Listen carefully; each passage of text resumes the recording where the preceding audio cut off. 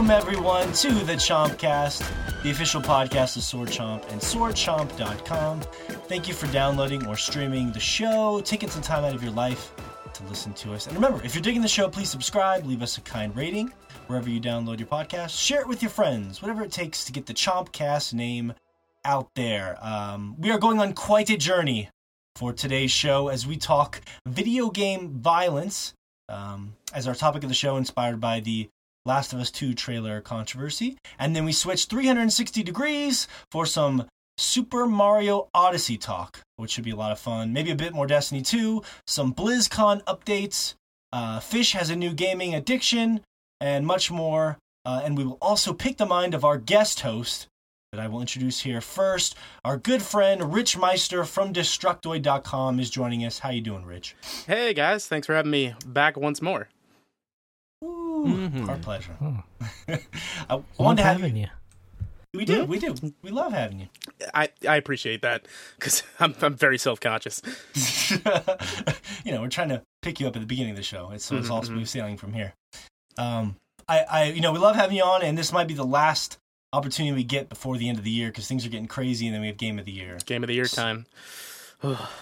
Which is going to be crazy, but also so much fun. So, and also, I noticed this week you had posted some pictures that you met the man, the myth, the legend, Reggie from Nintendo. What is that about? I went to the Super Mario Odyssey launch event in New York City for Destructoid with my fellow Destructoid writer, Peter Glagowski, and we were given a total of 4 seconds to interact with Reggie before we were shooed away. But hey, that's more than... Yeah, he's a nice tree of a man. That's cool. That's cool. So he was just at the event, and that's really cool. So it probably played into the whole experience of making that Mario Odyssey purchase that much more special for you. So. Yeah, it was a good time for sure. That's cool. Might be a video of some sort going up sometime this week over on Destructoid. I don't know what the status of that is currently because I'm not the one editing it. That's awesome, though. You get to be in the presence of the legend. So that's cool. A lot of cool pictures on your Instagram as well. If you want to follow Rich Meister, I'll make sure to tag him in the Instagram post for the show. Thanks for being here, Rich. Let's introduce the rest of the crew that you know and love real quickly here. On the Mario theme, my good friends and masters of laying pipe from Michigan, Joshua Fowler is here. Okay. Hi. You okay? See, he accepts that. He accepts that he's a master of laying pipe. Yeah. Nothing needs to be said, really. Yeah. At that point. Yeah, really. Master, I think professional is probably taking it a bit too far, but master, yes. So. Okay. All right. But eventually, we'll get to professional level. Semi-pro at the moment. So. Semi-pro. Okay. I can live with that. Glad you're here, being our resident Nintendo expert, among other things. From Japan, our good friend and the one and only Shea Layton joins us. How you doing, Shea? I am good. Thanks for asking. How are you? I'm good as well. Are you excited to talk about? Well, I guess you didn't play Mario, but I guess you can hear us talk. I'm excited to hear about it. Yeah, that's for sure. Weigh in on the controversy among other things. So, yeah, we are glad you're here, my friend. And from Texas, last but surely not least, so this is interesting. So from Texas, of course, is Fish, and our co-host that we love dearly. And I actually had an Instagram comment that I thought would be great for introducing him this week. I thought it was perfectly on topic. So I've been posting a lot about Mario Odyssey on our Instagram page. And I got this comment. It says, looking forward to the Mario Odyssey show. Just wanted to say, much like Cappy in Super Mario Odyssey, co-host Fish will capture your heart, use you to get what he wants, and then cast you aside and leave you dazed and confused, leaving you wandering the earth and wondering when he will ever return and bring you back into his life. It says this is from Spurned Lover 6969. Fish, do you have any idea who that might be? Yeah, I thought I got a restraining order on that person, but It was a private profile. I couldn't learn a lot. It was private, so. Okay. Gotcha. But it's an apt metaphor, though. I mean, it's pretty on point, Is it not? Yeah, definitely. Definitely. And both leave you with a brown mustache as well. But we are glad you're here, Fish, and excited to get your thoughts on all the various topics we have today. And I, of course, am from Montana. Sometimes I forget to introduce myself. Morgan from Montana. So I was telling you guys for the show, it's like a snowstorm here, so I'm all bundled up in my podcast room, and I'm ready to do this, but I'm excited. And I will throw it to you, Rich, to kick this show off. You brought a really cool topic to the table involving video game violence that was sort of inspired by the whole Last of Us 2 trailer controversy. So I'll let you take it away, my friend. Inspired by my Twitter feed. After Sony's Paris Games Week presser, a lot of people were talking about Naughty Dog's latest trailer for The Last of Us Part 2, which, for those who haven't seen it, I'd recommend watching it before you listen to this topic.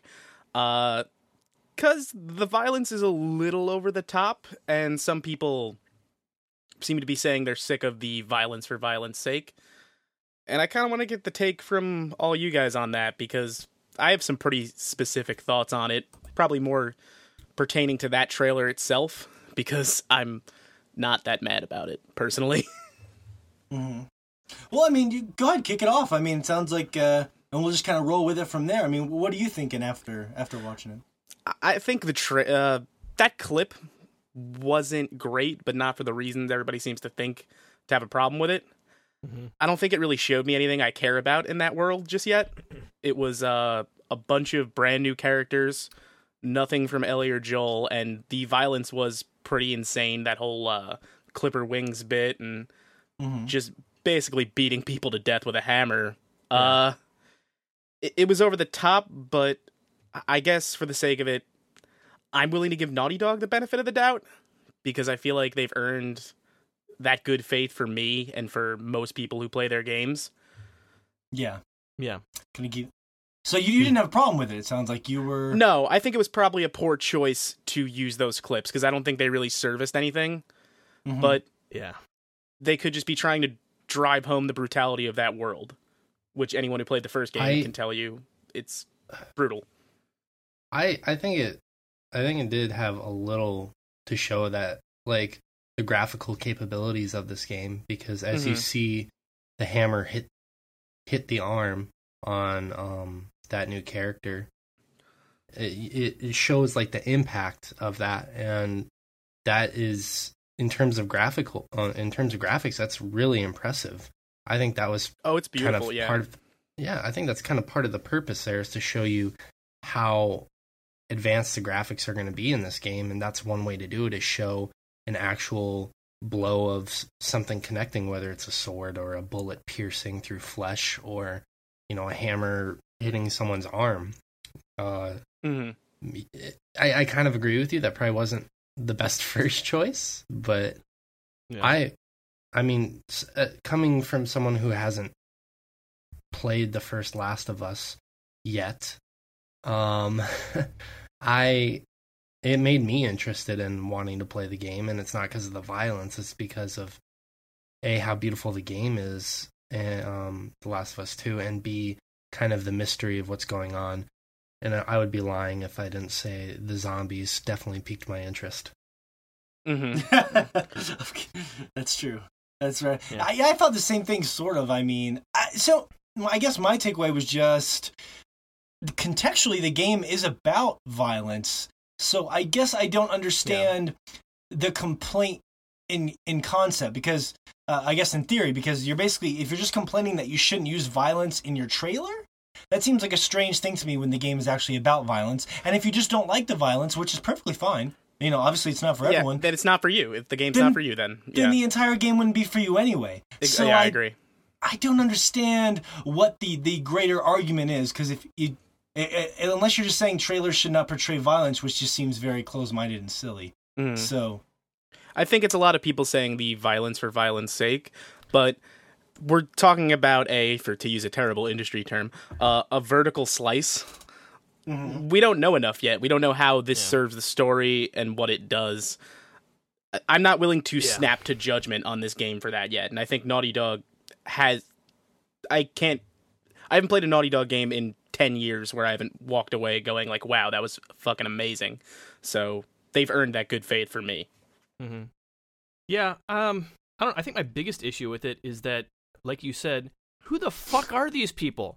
And in that sense, it is just violence for violence sake, because there's a torture scene, there's this daring rescue, all of which involving people you've never seen before and don't give a shit about. Yeah, we have no stake in those characters. No stake whatsoever. And so that part feels really odd. Like, they could have gone anywhere with this first trailer, and that's what they decided to show us. Like a torture and rescue scene of someone we don't have any knowledge of. It's just bizarre. Yeah, it was a weird tease for sure. I agree with that. Yeah. I mean, that was my big problem. Can I play devil's advocate after you're done? After you're done. Okay. Sorry. Well, I mean, I do agree that, I mean, the first game, not just that it was a violent game, but the theme of that game was violence. That was the whole point. That was the major through line of the character's arc. The main, it was a brutal arc. Brutal role. Brutal role for sure. But then there's the argument of, which I agree with to a point, is that the theme of the first game was hope. Yeah. Well, yeah. But I mean, like, the arc of Joel was really. Oh yeah. Yeah, that was. Yeah, I mean, that's kind of what they were going for. But yeah, I felt really strange that I had no idea what was happening, going on there. And like the arrows show up, I'm like, oh, it's Ellie. It's Ellie. Finally, someone I know, someone I'm gonna have some connection with. But then no, and then it's not. So it's well, like, then, I don't know if you guys have heard so this, bizarre. but people are posing that that scene in question is a flashback, and that the woman who was being hanged was Ellie's mother, lying into that whole like, I'm gonna cut the evil out of you line, and the clip her wings line is foreshadowing to the Fireflies and how that comes to be. But it seems like too little to grasp at for such a small teaser for a game we still know next to nothing about. Yeah. Well, I mean, especially if you don't have any history with it. I mean... Yeah. That's not going to draw a new audience in. So, anyway. Well, to play the devil's advocate on that, I don't mean to bring another subject in, but just very briefly, watching the Stranger Things 2 trailers where they showed that Elle was not dead, she was in fact alive, pretty much right in the trailer, and then they bring her back right at the beginning of the season. That the second season, and I'm not spoiling anything because it shows in the trailer, it really kind of took the wind out of the sails of that reveal when 11 does end up coming back. So I think for this trailer, granted, again, I've never played the first one, but not revealing anything, I think, could really leave a lot of the mystery and enigma within the game. But I also understand your guys' point. Why get invested in the second one if you know nothing about it? And, you know, the characters that you grew to love in the first one, you don't know what's going on with them. But I don't know. For me, I can see that. The trailer for me drew me in, and I didn't even play the first one, and I didn't have much interest of playing the first one, to be honest with you, even though I've heard that I need to. But after watching that trailer, it kind of makes me want to go back and play the first one so I can play the second one and know what's going on, because the second one looks awesome. I want to play that game now. Yeah. I mean, that's fair. I mean, as far as that goes, not spoiling the story had a lot to do with why the first one was so good, because the story was amazing. So I can see why they'd want to not really give that away beforehand, and just kind of give you broad strokes. It's a zombie game type stuff, so you go into it and are fresh with the story. So I mean, I can see get people that. asking questions. Get people asking questions. Kind of get those. What about you, Fish? Where are you weighing on this? I like the fact that they don't ruin any of the story per se. Like, a lot of the diehard fans seem to be picking them apart and pulling pieces out of it and piecing it together to what they do know about that world, and that's fine and everything. But I personally, I tend to forget what happens in trailers because they're so short, and like I see them and I'm just like, oh, that's neat. So like I want a game that can just kind of capture my attention, show off its fidelity, you know, maybe some gameplay mechanics here and there, but like as far as like showing graphic stuff in a game, like that doesn't really bother me per se as a person. And like some of these people, I feel like I think Naughty Dog probably did the right thing as far as like showing, you know, very graphic type of stuff. But I mean, all the people who are complaining are people who have played probably the first one or know of the first one and just want to get a gist of the story. So I guess that's why they're kind of harping on the fact that instead of showing story beats of the game and ruining it, instead they're just showing the more actiony stuff that turns out to be more gruesome. Yeah, I mean, I can see how it could be a bit of a letdown for someone who came into that with really high hopes, and then all of a sudden they don't get any new information about any direction it's going in other than, oh, hey, here's two women getting the fuck beat out of them. So yeah. I think that's the larger issue from a, even though it does ask a lot of questions, and like Shea said, it made him more interested in checking the game out now. If you don't know the people involved, then all you're left with to focus on is the violence. So it just feels like violence without purpose, when in reality, we just don't know why the things are happening. So there's obviously, but without context, the mind perceives that differently. So I think that's why it was a kind of a risky move on their part. But yeah, I'm with you guys. I mean, I just expect a lot of violence with The Last of Us, so it's okay for me if you want to market your violent game with violence. I mean, that's just it. At the end of the day, I know I'm playing the game either way. It just seems like such a strange choice to me. Yeah. And you know, we live in that world now where people want to run to Twitter and immediately destroy everything. I mean, they did the same thing with the that Detroit reveal where everyone was running to banish, like, oh great, David Cage is now going to tackle child abuse, and it was just like, I mean, I'm probably on that side of the fence where I don't think that's the best topic for David Cage to tackle. Yeah, he just does not seem like he's the guy with the subtlest touch to be in charge of that. But I think David Cage is on the opposite spectrum of Naughty Dog, where he has earned nowhere near the amount of good faith with me for me to be like, he's got this. But it's tough. And I don't want to get too diverted there. I would just say the one thing I was thinking was when the first Last of Us came out, they had said, the directors had mentioned they were inspired a lot by like No Country for Old Men. And that was, obviously you guys know I love that movie, but one of the things that the Coen brothers said they wanted to do with that movie was the very first scene in the movie is the most violent scene in the movie, and it just sets the tone for the rest of the film. And the same thing kind of happened with, I remember with Tomb Raider as well, when the Tomb Raider reboot came out in E3, and people were saying it was like torture porn because she was like getting stabbed and like falling off all those, just getting the shit kicked out of her everywhere, and people were like, oh, this is kind of gross. And it's like, I understand why that wouldn't be for you, but I feel like we start to project our own sort of opinions about what something should be now a lot more than we should. And I think that's a lot of what's happening here. That makes sense. So, but it's weird and it's interesting. So, and that trailer looked incredible though, visually. I mean, holy shit. Oh, yeah, it's phenomenal looking. And you know what? At the end of the day, I might say it was a weird choice, but we're talking about it, so maybe it was the right move. Well, that's a great point, because I mean, maybe someone in the office said this is going to piss people off. Sometimes that's what you want. Like, let's do it. Yeah. No press is bad press.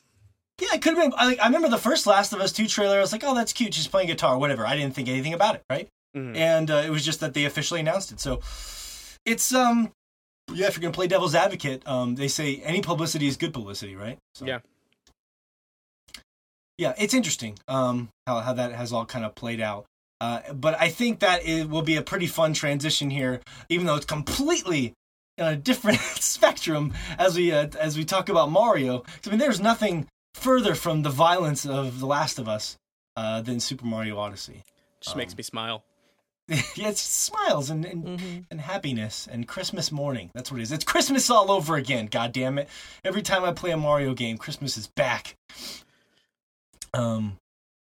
So I think a good lead in here. I wanted you to have you on the Mario show in particular, Rich, because I know that we've talked a lot about the Switch and Mario in the past when you've been on the show, and obviously you were diehard enough to go to that event with your Destructoid peeps and meet Reggie and all that stuff. And Josh is longtime, a Nintendo enthusiast, as we joke about on the show. And we all have our Shea. I know he has a long history of loving Mario 64. Was the last one that he played and truly loved, and he kind of fell away. Same with Fish. He did the same thing. He fell away after. Like that's the case for a lot of people. And I think that's why the reception for this game has been so insane. It's not that it's not an incredible game, but I think you see in a lot of people where timing is everything, right? And there's a lot of people who haven't touched a Mario game since 64. Shea even told us on a couple podcasts ago we were joking about it. He was like, I think this is going to be the best Mario game since Mario 64. And me and Josh were like, what's the last Mario game you played? He was like, Mario 64. It was like, but I think a lot of people are in that boat where they're like, they haven't had that Mario experience in such a long time, and the game's incredible, so it's like, wow, So I think that's a lot of the reception, in my opinion, just because if you look everywhere right now, it's 10 out of 10, 9 out of, it's just one of the... And deservedly so, I think. I think it's tied with Zelda right now on Metacritic, even though I'm not a huge fan of Metacritic. I think it actually passed Zelda. Did it? Oh, yeah. Man.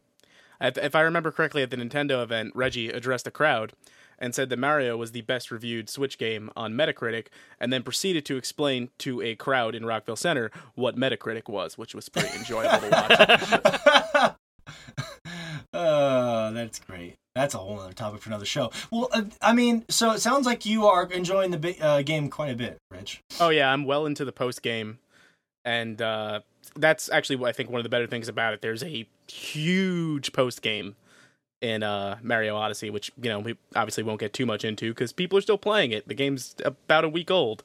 Yeah, keep it semi-spoiler proof here. Yeah, but I think its strongest asset is it takes things that it learned in Galaxy and Galaxy 2 mostly, and then applies them back to the more free-form formula of Mario 64. Because in my head, it's the proper successor to Mario 64. Whereas Sunshine feels like a weird offshoot, and as does Galaxy, which, in my opinion, both great games, Galaxy 2, Sunshine, but they just did different things.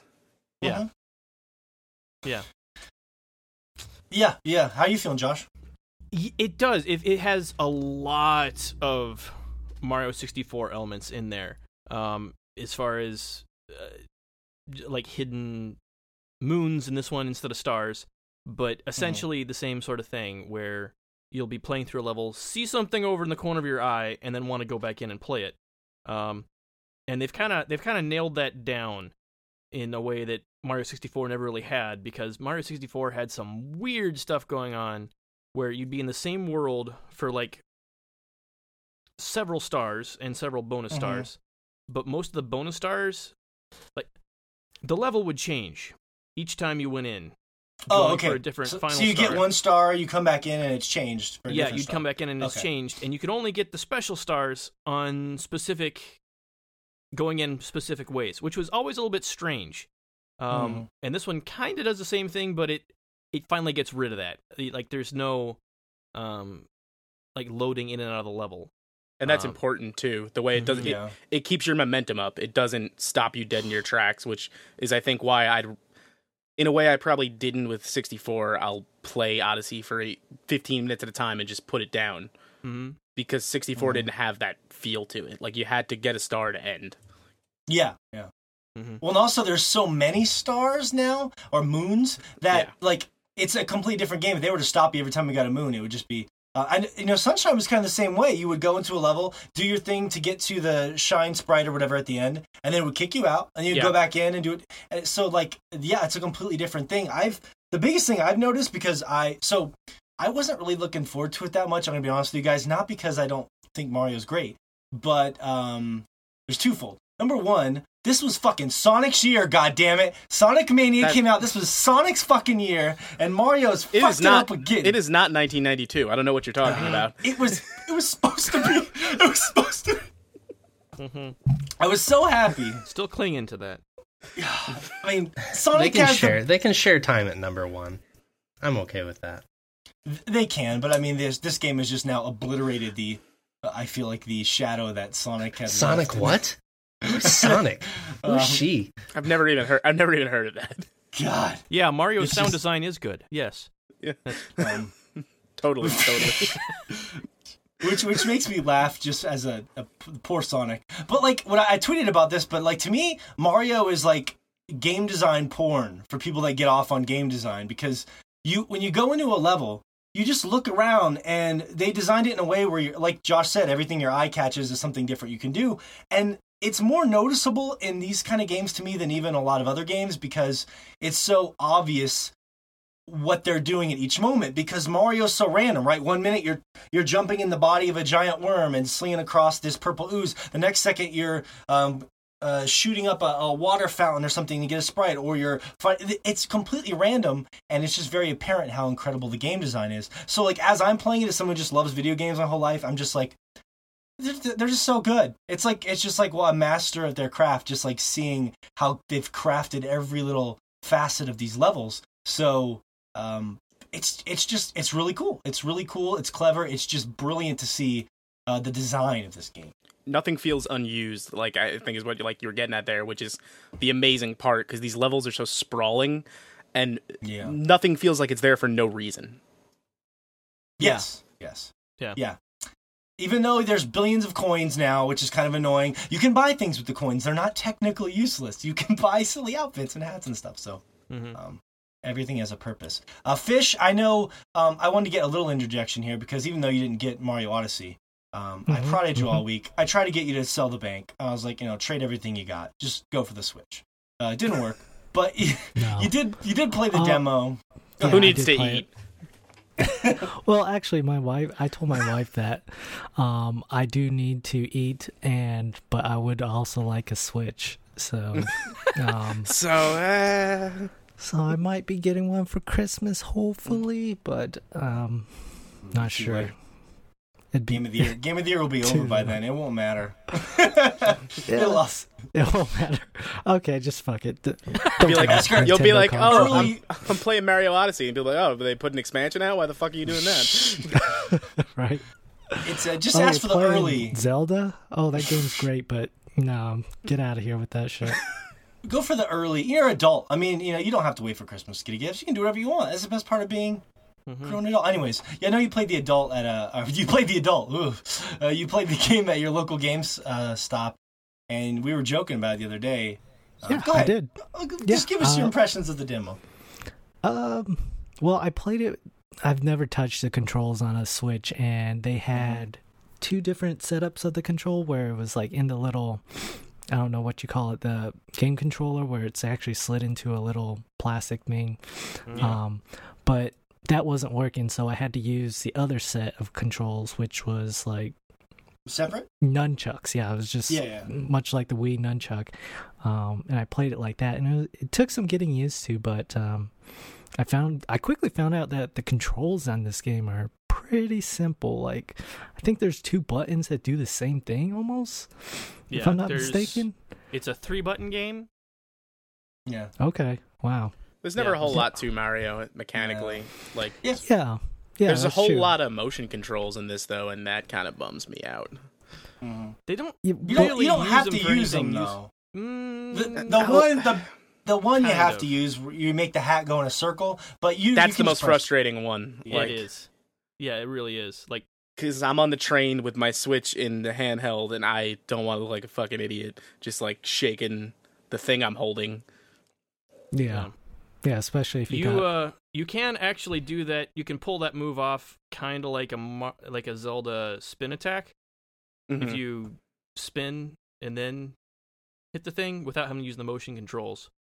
Yeah, I'm pretty sure there's a way around everything, but it all seems kind of half-assed. Yeah, the only one I haven't figured out a way around, 2 of them, throwing your hat up and then throwing your hat with like the rolling spin that makes it go farther.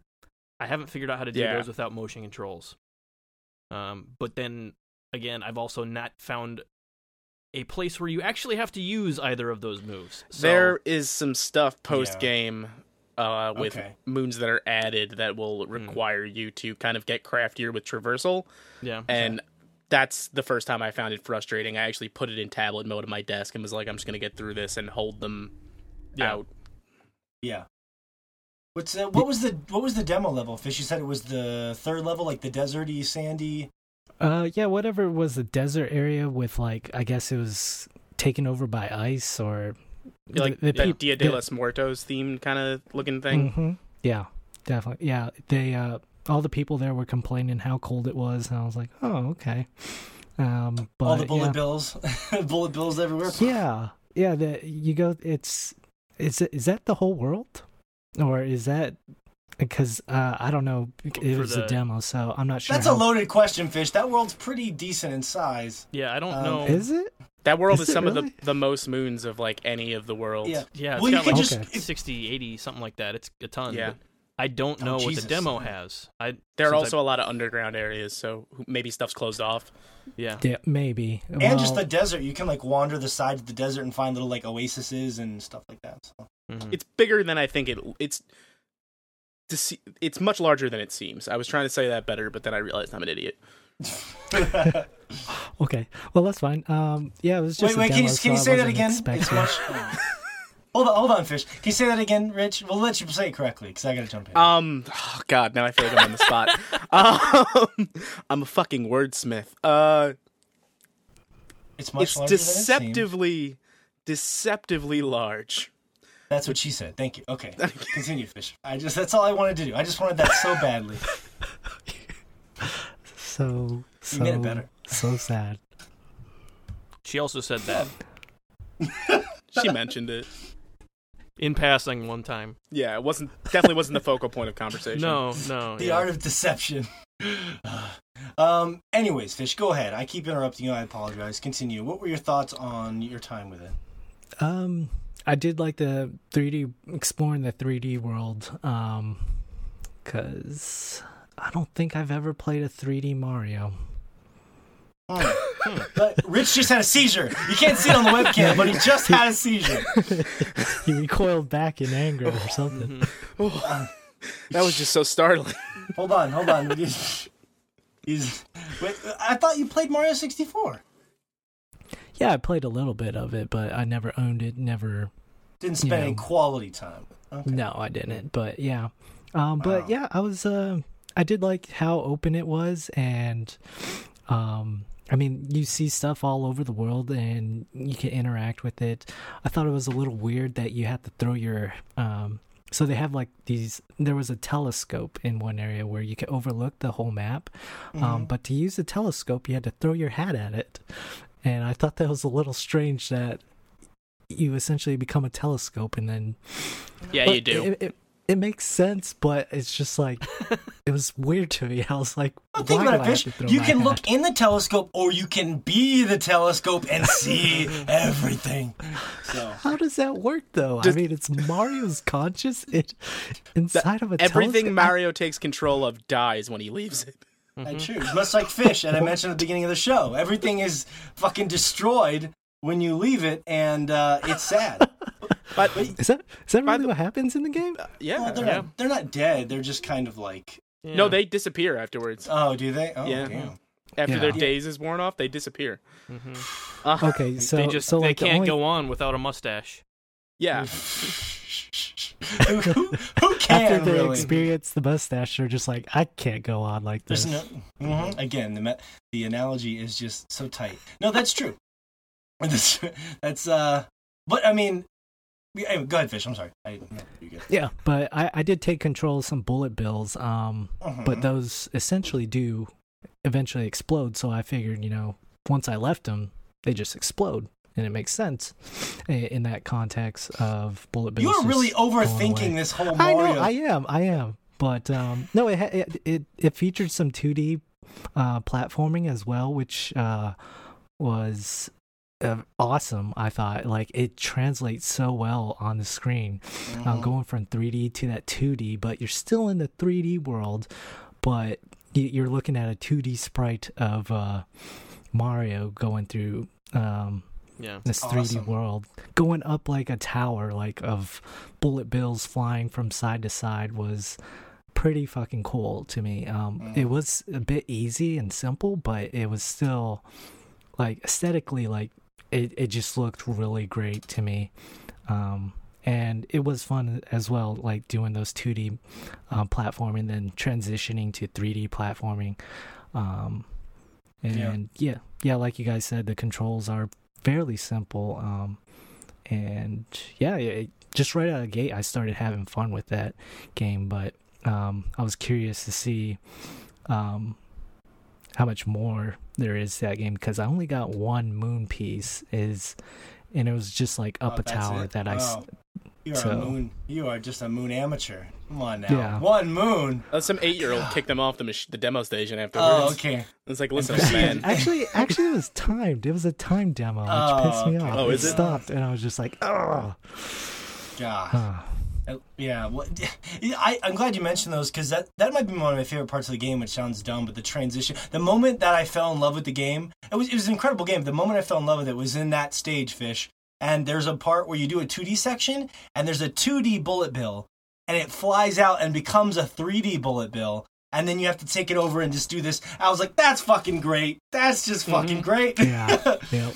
All that 2D stuff, like you said, the transitions are just so smooth. It's so perfect. And also the fact they went through the trouble of making a 2D sprite for every outfit and every outfit combination Mario could have. Almost. That's my one complaint with the game. They don't actually have the boxer sprite. Oh, really? That's a shame. Or unless maybe they don't mix and match hats. So maybe they only have a sprite if you're wearing a match set or something. Maybe that's it. It could be that. Yeah. Because I don't think there is a hat. I think that would the be boxers. So it's probably more than likely that. Yeah. But that's still a shame. Mm-hmm. Yeah. Yeah, because I mean, I almost always am wearing the boxers and the captain's hat. God, you would do that. The cat. That's a good look. That's the way to go. I mean, really. I call that Hefner Mario. Mm-hmm. Yeah, Hefner Mario. I do rock the captain's hat, but I do the pirate. I do the pirate vest and the captain's hat. I just like the way it looks. It's because the hat matches my gloves, and it's just sexy. I like it a lot. And I just there's just so many outfits, but it's just cosmetic. But it's fun. Ever since I unlocked the Diddy Kong outfit from the Diddy Kong amiibo, I've been rocking that side of fucking pure terror. Diddy Kong. Goddamn right. What is that? Is that just a red vest? It's basically just Mario's head on Diddy Kong's body, and it's terrifying. That is terrifying. Just like a monkey. I just unlocked I don't want to ruin. I can't. Some of those would be a spoiler if I ruined them. There's one in particular that's the best one that I refuse to spoil for anybody. Okay. There are some. Dude, it's daunting though. Good ones. I played the game for like a week, and I went to the shop, and it was like, to buy the last one, I had to have like 600 more fucking moons than I have, or 400 or something crazy. I don't know how many moons are in the game. Do you know, Rich? You know these. I believe 600. I'm Jeez. nearing the 500 mark. Okay, let's put that in perspective, Fish. You played that entire demo, and you got one moon. One fucking moon. Yeah. There were 600 fucking moons in this game. That's fucking insane. And not all of them are accessible until you beat the game. The post game is that really insane though? Comparing how long you've played Destiny 2. I mean, no, not quite as insane. I mean, the game's only been really out for like a week and a half, so yeah. Mm-hmm. Shea, you're gonna flip your shit when you beat the game. There is the very first place you go after the game is a huge. I assume I only played a little Mario 64 as a kid, but it's just the kingdom I'm talking about. It's just familiar. so happy and just you're gonna love it, Shea. You're gonna lose your fucking mind, man. And then there's a lot more to unlock after that. Mm-hmm. I need to get a Switch. Yeah, he's not even able to find one in Japan. Which is funny because my Walmart. I went shopping today and there was like 4 in my Walmart. Every time I walk into a Target, I see like 3 or 4 in the little glass thing. Mm-hmm. Yeah. Fuck you guys. Fuck. Fuck just you. Wire some money, have them buy it, and I'll get ship it for to you.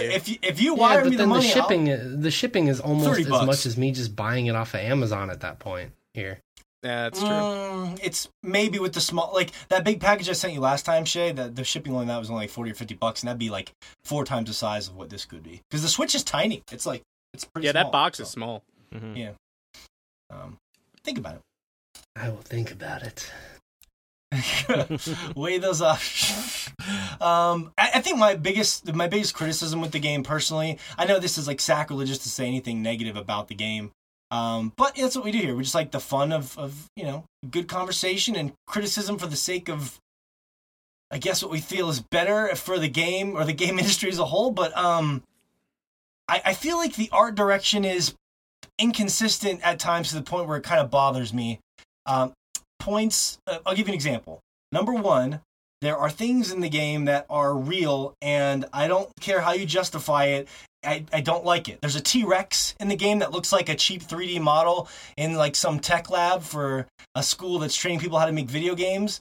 Even though it's fun to, get the mustache on the T-Rex, it looks out of place in that world. I think there's a charm to that, though. Well, we'll get to that, but the real humans in New Donk City, I mean, like, I still can't get. It's just weird, man. There's people. There's like Pauline and Peach, and they all look like you, kind of like humanish. But then there's these regular looking generic ass humans walking around the city. It's just fucking icky. Like I got on the motorbike today and I was rolling around. I was like, God, I was like having like a Grand Theft Auto flashback for a second. I was like, this is just like, am I playing a mod? It's just like. It freaked me out. And then there is a dragon at the end of the game that looks like a real dragon. The level looks like something out of Dark Souls. It's just, there's a lot of things in the game where on one hand you want to admire their spirit for throwing everything in the kitchen sink in there.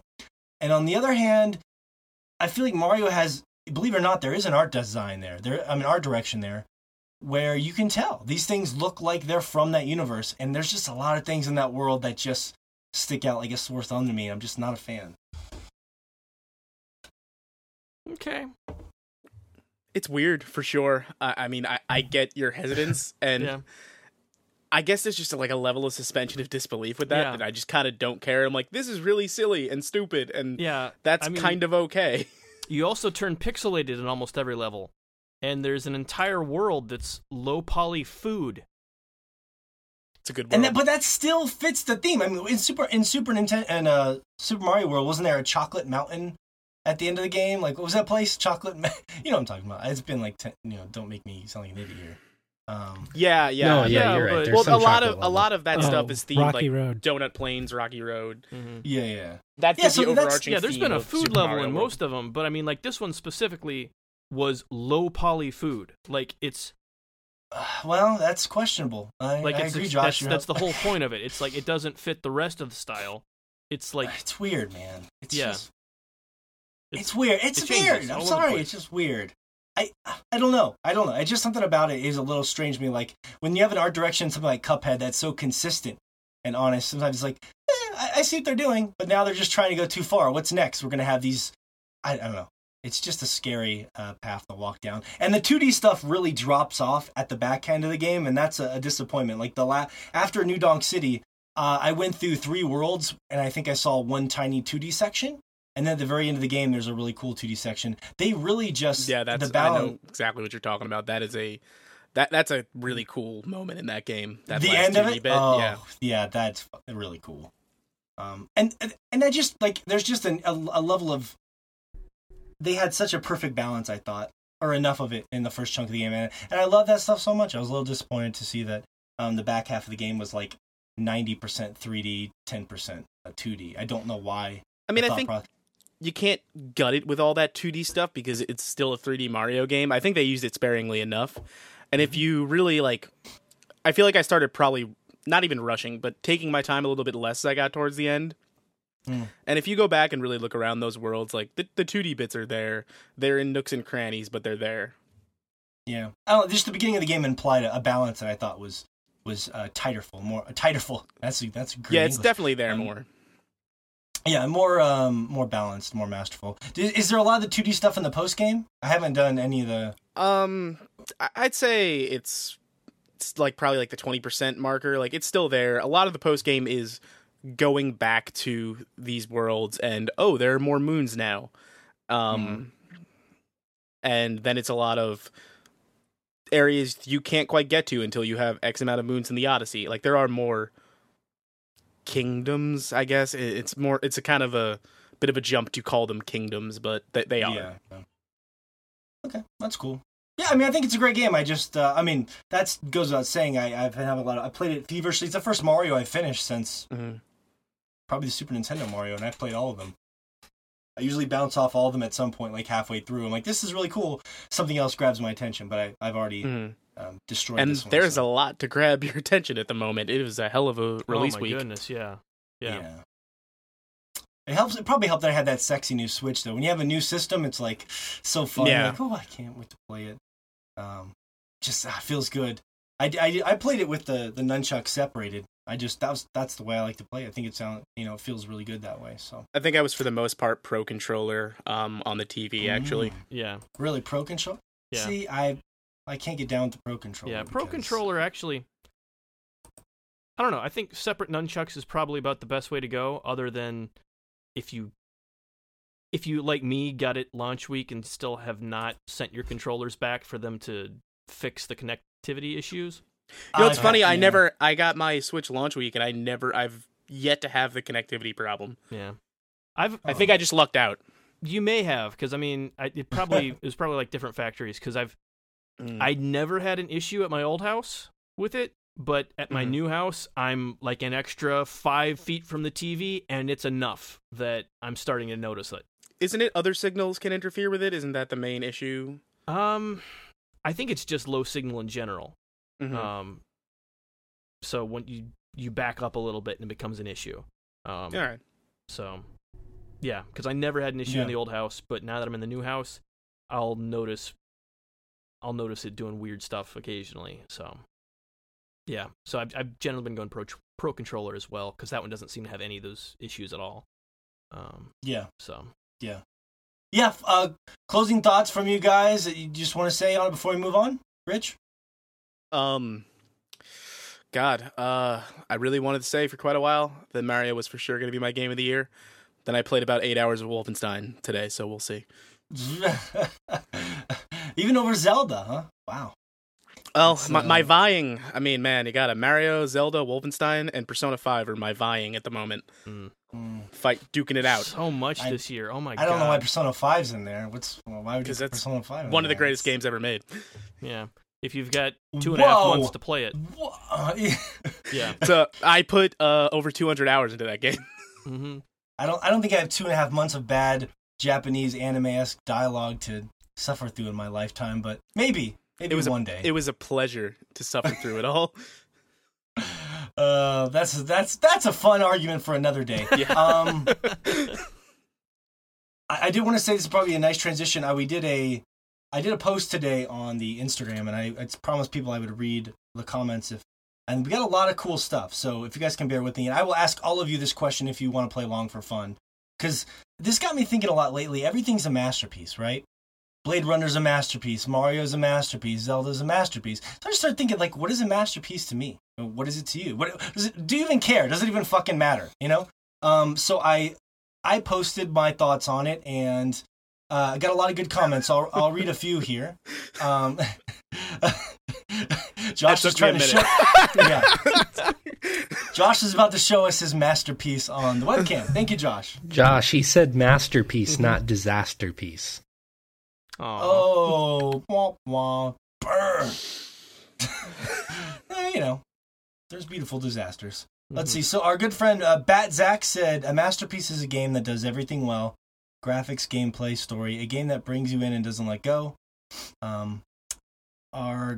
Let's see. Someone here, Kaimena_NG said, a masterpiece to me has all the right things playing for it. It has a good narrative, the graphics, voice acting, not always, but great gameplay and mechanics. And these people listed a lot of their personal favorites, but I'm just trying to save some time here. The Bagel one said, a masterpiece is a game that is fully realized. Its gameplay, story, visuals, and audio all work in tandem to elevate the game to its greatest heights. Hakuna Matata 522 said, a masterpiece is a game that changes your life. A game that changes your life. A game that changes your view on other games. That's pretty... Bubsy. We knew it. Yeah, I jokingly held up Croc, The Legend of Gobos in my video. Not a masterpiece by any means. Geeky Croc Diana, 2, though. Oh, Croc 2, there we go. Now we're talking. Croc 2. Geeky_Diana says, a masterpiece for me is a game that sucks you in, that you keep thinking about it even when you're not playing. So that's kind of cool, like a game that you think about even when you're done playing it, which could be a lot of things, like Inside. Crovey_ says, a masterpiece for me is a game that appeals to you to most of your senses, assuming you can't eat or smell a game. It could bring something new to the table or something that's been done before but has its own spin on it. It could have music that suits the game very well, having great mechanics, visuals, but it maybe makes you think more than you usually do about a video game. So a lot of these people are saying like a game that kind of sticks with you afterwards. JM Camp 101, a masterpiece is something that you see in the artist's immense work and craftsmanship in. Legend of Dragoon is a good example with advanced fighting system. Well, he had a great point there until he said Legend of Dragoon. I don't know if I can quite... Legend of Dragoon's pretty good. It is pretty good. Mm-hmm. It's pretty good. But I mean, that's the thing. To him, it's a masterpiece, and that's cool too. I mean, that's a fucking... I have so many good memories of playing Legend of Dragoon when I was a kid. It was like a tried and true, like, everyone's made a JRPG at this point. Let's just do more of that, but do it really well. So yeah. All right, a couple more thoughts here on the masterpiece. Some great comments. William Lloyd 27. I think a masterpiece is a game that pulls me into a realistic world of lore and emotions, a game with epic proportions that keeps my heart racing and thoughts constantly remembering it throughout the day. Has to be a game I can return to and feel like I'm reliving the first moment playing it all over again. Again, another person saying it's something that has to stick with them even when they're not playing the game, which is interesting. That's like a reoccurring theme here. And the last one here, Johnny K. Shiv. We all have our ultimate favorites. For me, it's Half-Life 2 and The Witcher 3. I think in order for a game to be great and transcend to masterpiece status, it has to connect on an emotional level. It has to get you. It has to sweep you off your feet and take you somewhere like nowhere else. Journey did that. I played it from start to finish in one sitting. Captivating, beautiful, and enduring. Journey, I know, Josh, was one for you as well. In a lot of ways, Abzu did that for me, even though Journey didn't. But Journey would be more than likely be considered a masterpiece by my definition, because Journey did actually push the boundaries of storytelling, wordless storytelling in video games, I believe, at the time, and Abzu mostly just followed its footsteps.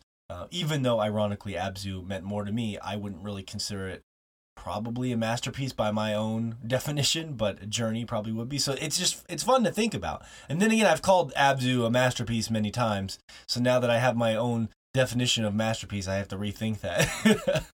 I need all these like stupid subgenres. There's masterpiece, then we have classic, masterwork. But again, thank you everyone. All these comments were incredible. So fun to, I want to read them out loud for a couple of reasons, mostly because I want to get the community involved in our show. And secondly, I just love hearing everyone's different definition of something like the buzzword that we've all discussed, masterpiece, that's coming up all over the place. So thank you again. We have such an incredible community. Anyways, in summation, to you guys, do you guys have any thoughts on this? What's a masterpiece to you, Rich, if you had to define it? I got a hot take on this. Don't at me. Okay. A masterpiece is a buzzword devoid of meaning. Oh, okay. It's a valid term, but to me, it's something I try and avoid using because I just feel like it's so all-encompassing. It means something different to everyone, and I'm hesitant to call anything a masterpiece. Mm-hmm. Yeah. That's a valid opinion. Mm-hmm. Yeah. Yeah, I would say... Yeah. Go ahead, Josh. No, go ahead. Well, no, I think as much meaning as you give it, I think is the big thing there. Because, to most people, there are, 4 or 5 dozen masterpieces a year. Which is not... It doesn't really make that term particularly useful at that point. Yeah, exactly. Yeah. I think there are probably 2 or 3, if that. So, at that point, on a technical level, it's that's more the way I think of it anyway. Just whenever they've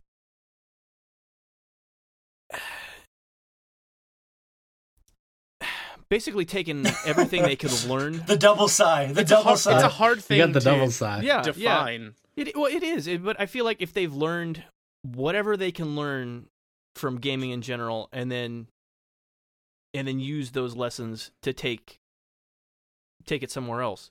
I think that's kind of what it takes, at least for my money. But I mean, yeah, that's almost nothing. I think it's kind of what Krovi was saying. They kind of add their own spin on something. And they perfect something that's been done, but then add their own spin on it. Yeah. I think that just defines what Blizzard does to make games. Yeah. Close. I'd say Blizzard says, "Oh, you make that kind of game, we can make it better." But I don't know. Yeah, that's kind of what it is. Going, I can do that much better than you. I got my own issues with Blizzard. We can talk about that later. Do you want to weigh in on this, Shea? Yeah, I actually kind of agree with Rich that it's kind of a buzzword that has minimal meaning at this point, because in our culture as of late, we kind of take words and we overuse them to the point to where they don't have meaning. So, you know, literally, back you had the word epic. Epic, literally, is another one. Morgan is very, very guilty of that. I like to tell people that I do things figuratively. Figuratively? Yeah, that's how I pay most of my bills. Had a heart attack. Yeah. Yeah, exactly. But there are those certain words, and the gaming industry isn't devoid of that. So one of them is masterpiece, unfortunately. But I guess for me, if I were to define it for myself, masterpiece is just one of those games that, I mean, you mentally have that checklist that the game has to match, you know, whether it's like sound production, music, graphics, interesting narrative, in-depth characters, and then it's just one of those games that one of the I can't remember, one of the other commenters said that basically it just kind of transcends your normal way of thinking, causing you to reprogram how you think about video games from here on out. And then it's just something that you think about for years down the road. So to define something as a masterpiece right away, I almost feel like it's a disservice to the word and to the game, because I could have called last year Uncharted 4 a masterpiece, and unless it's something I think about years down the road, is it really a masterpiece, or is it just a game that was awesome at the given point in time? Whereas something like, I don't know, Final Fantasy VII is just the first one that comes to mind. Not saying it is a masterpiece, not saying anything like that, but for me personally, it is a game that I have thought about for many years down the road, and same with many other people. Is it a masterpiece at that point? Possibly. I think it's closer to the definition than calling something right off the bat a masterpiece. Yeah, I agree with a lot of what you're saying. What all of you are saying, I feel like as long as you can stick to your own guidelines, I think it's fun and it's okay. Like, for example, if I could take any game and I can run it through my own like masterpiece omatic machine, and I'll see if it comes out a masterpiece. And my barometer is very simple. It has to be of a high quality, so it kind of hits all the checkboxes there. It's just the top tier quality game, but the caveat is it has to do something to push the video games or that genre forward. It has to do something revolutionary. And a couple of examples I gave was like Donkey Kong Country for me was a masterpiece because I think it's a great game, but it pushed the boundaries of visuals at the time. It even saved the Super Nintendo when the PlayStation was coming out because of what they were doing with those pre-rendered graphics that a lot of people hate now, but at the time were insane, right? Something like Uncharted 4, I wouldn't say is a masterpiece because I just don't think the combat's very good. So I wouldn't have to think about that very much. I can run every game you would give me hypothetically through my little ringer. Metal Gear Solid, good example, right? Great game across the board, push the boundaries of storytelling. So it would be a masterpiece for me. So that's my own personal barometer. It's a great game that does something to push the envelope. But that's just for me. So what about you, Fish? Before we move on, did you want to weigh in on this? Well, if you just go by the definition of masterpiece, which is a work of outstanding artistry, skill, or workmanship, like I think about that. Wow. Webster's Dictionary. yes, actually Google's. You should have opened it search. like that. And the second definition underneath that, an artist's or craftsman's best piece of work. Their best. No, that's kind of a cool one though. Like their best thing they ever made. Exactly. Yeah. So like so what's said, David Cage's masterpiece? Yeah, Heavy Rain. Heavy Rain would be David Cage's masterpiece. That would be his. It's all downhill from there. Mm-hmm. Yeah, but like you think of like Kojima with Metal Gear Solid, like you think of, it kind of narrows down where like you feel like your own tastes are being tickled per se, as far as like what type of game you like, and like if you just like look at their work, you could find the game that they've created that sticks out to you. He's got a bunch of them. You could probably make a case for MGS 1, 2, and maybe 4 for him. Yeah, that's what I was thinking. Like 1 no and 2 one definitely. thinks MGS4 is a masterpiece except you, Morgan. Okay, maybe not. The gameplay is... I'll give you this. The gameplay is not the highest of marks, so you're probably right. 4 wouldn't be a masterpiece. It's the most forgettable. Mm-hmm. What? Okay, a lot of stuff gameplay of happens, 4? but for me, I don't think about 4. Like, when I think about Metal Gear Solid, I'm not like, oh man, really gotta get back to Metal Gear Solid 4. The monkey is the most memorable character in that game, Morgan. Think Vamp about that. and Raiden? The monkey. Vamp and Raiden fighting each other and shit? Were they in that cool game? shit in there. 4-hour cutscenes. Okay, that's another that's another great argument for another day too. But it probably depends on your investment in MGS2, how much you cared about those characters going forward into 4 anyway. What about 2's a great game. 2 broke the bound for PlayStation at the time. Like that thing was technically just broke everything. All the boundaries were pushed with that. But I think what I look at 2 in like a nutshell that I fucking love is it did stuff as far as keeping story under wraps, like pre-launch, that would be impossible today. Oh yeah, they could never like pull Raiden. off that man. bait and switch. Oh yeah, The way the industry is today. That was great. Yeah. I mean, nobody knew Raiden was going to run around naked for a good 10 minutes of that game. We were all looking forward to it, and we were hoping in the back of our heads. But if we had known, God, yes. I don't. It's a fun thing to think about, like what games you consider, like, and by Fish's definition, like if you think of someone's their opus or the best game they ever made, like like for Cliffy B, it probably would be like a Gears of War, and I'm trying to think of a lot of other big developers. BioShock, about Lawbreakers. I feel so bad for him. That game's all right too. I feel like I love Cliffy B, but he just made a very safe. He talks and he talks so much shit about coming into that game. So it's like when it turned out not being everything he said it was like, okay, it's a fine game. It is wrong place, wrong time. Mm-hmm. It's a tough market to be in right now. Why even go after that? I mean, he could have went and made any sort of creative thing he wanted to, and he went and made another one of those arena shooters. I don't get it. Mm-hmm. I get it, but I don't get it. It's sad. I love Cliffy B too. He's really cool. I love his insights. Ken Levine, his would be BioShock, right? Hell yeah. Yeah, so that's a fun way to look at it too, Fish. Yeah. Anyways, definitely. Good talk. Let's transition here as we'll kind of go around and kind of anything else we want to talk about as we kind of wrap up the show, wrap up our weeks, all that good stuff. Oh, BlizzCon was something I mentioned in the intro. If you had anything, I've been following. I know you're a news guy, Rich. I mean, you used to do all sorts of news blogs. You've been following all this BlizzCon stuff? I've been keeping a close enough track, but if I'm being perfectly honest, we have guys down at BlizzCon covering it actively, so I mostly spent my entire day playing Wolfenstein. Okay. Well, that's what I meant. I mean, just kind of following it, not expecting. I mean, there's good stuff coming out of there. Clearly, that WoW expansion looks pretty beefy. StarCraft 2, big news we were talking about before the show even started, going free to play. New Overwatch character. BlizzCon's rolling out the news. Yeah. I don't know. Josh, do you have a thought? I don't want to sound negative, but I have some negative thoughts, but I'm going to hold them until everyone else says their piece here. Just like all of your other negative thoughts, because that's been so healthy in the last several decades. So just you're right. Negative thoughts. They put a damper on my life. Let me tell you all about seasonal depression. I'll really kill this podcast fast. It's that special time of year.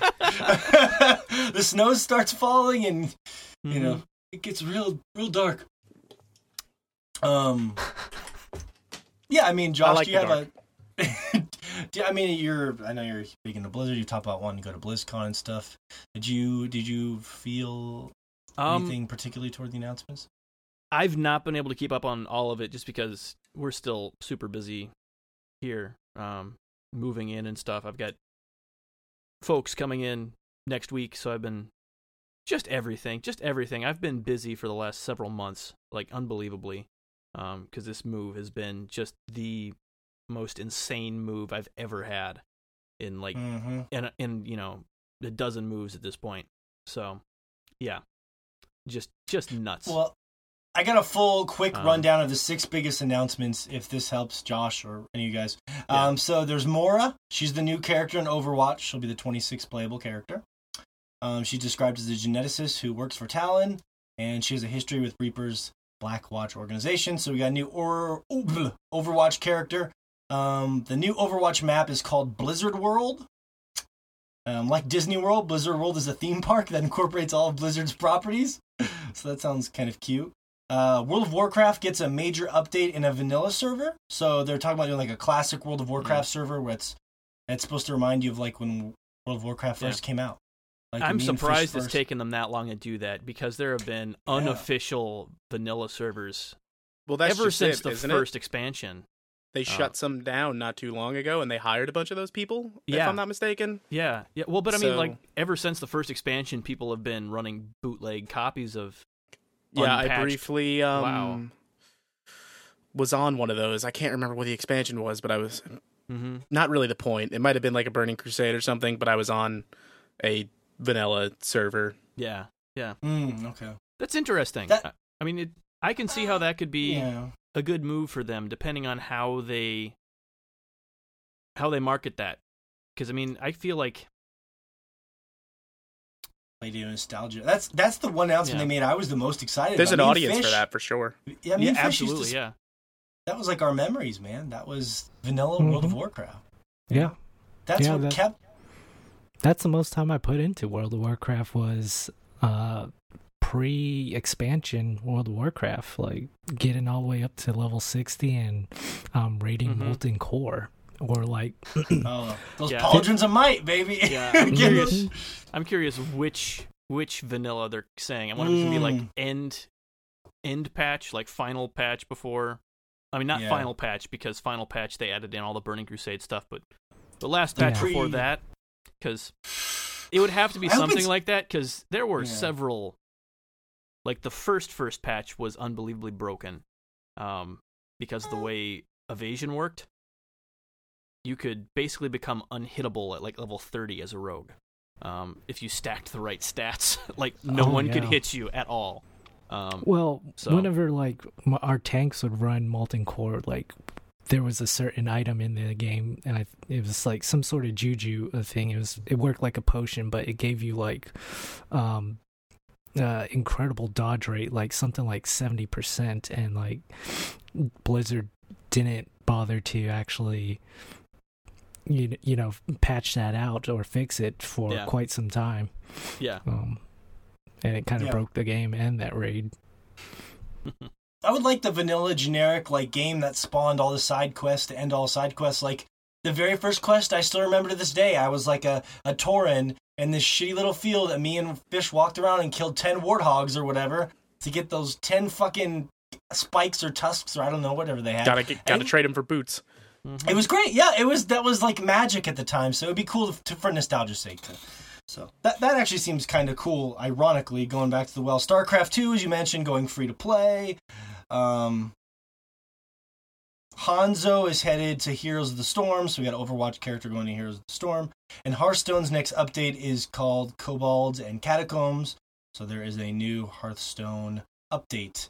I mean, nothing too exciting, much like last year, but I went and Googled the Diablo. There was no Diablo news, which really bummed me out. But they announced it ahead of time. I found this post on their forums where Blizzard said, look, it's going to be at the floor, at the show, I guess playable or whatever, but it's...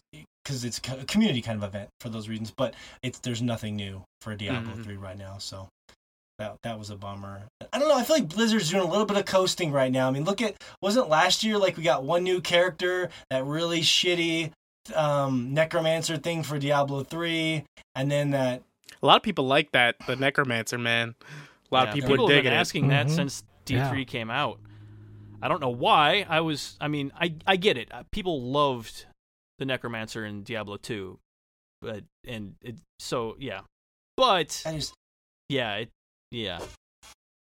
nothing wrong with the Necromancer. It just, if you played as much Diablo 3 as I did, this is the best way I explain it, Rich. It'd be like, I played Destiny for 2 years, and then they gave me a new character to go play in the Destiny old content again. with. Yeah. It was. Yeah, exactly. Yeah, I get that for sure.